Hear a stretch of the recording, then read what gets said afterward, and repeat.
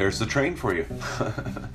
It's Wednesday, the second day of November 2022. Romans chapter 6, verses 4 through 9.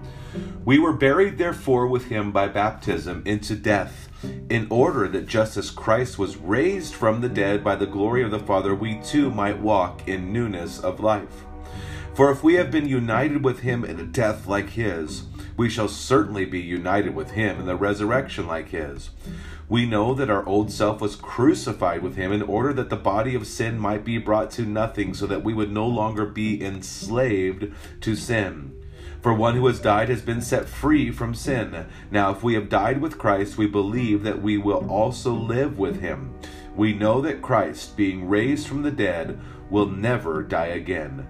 Death no longer has dominion over him. And this is the great hope that we have, that our life is hid in him. And because of faith in Jesus Christ and his work on the cross, our sin has been forgiven and we have been made new. We've been raised to newness of life. The old has passed away, the new has come. And so we no longer fear death, because death no longer has dominion over us. The wages of sin is death. Those wages have been placed upon Jesus on the cross. They have been paid for.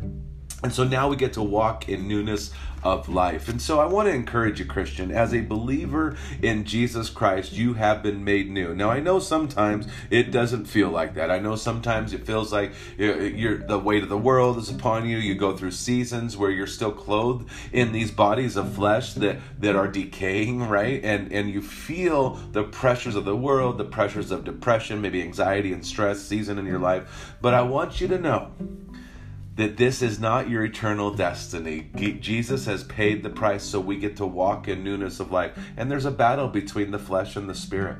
And so that we would pause and say, Lord, I need your help.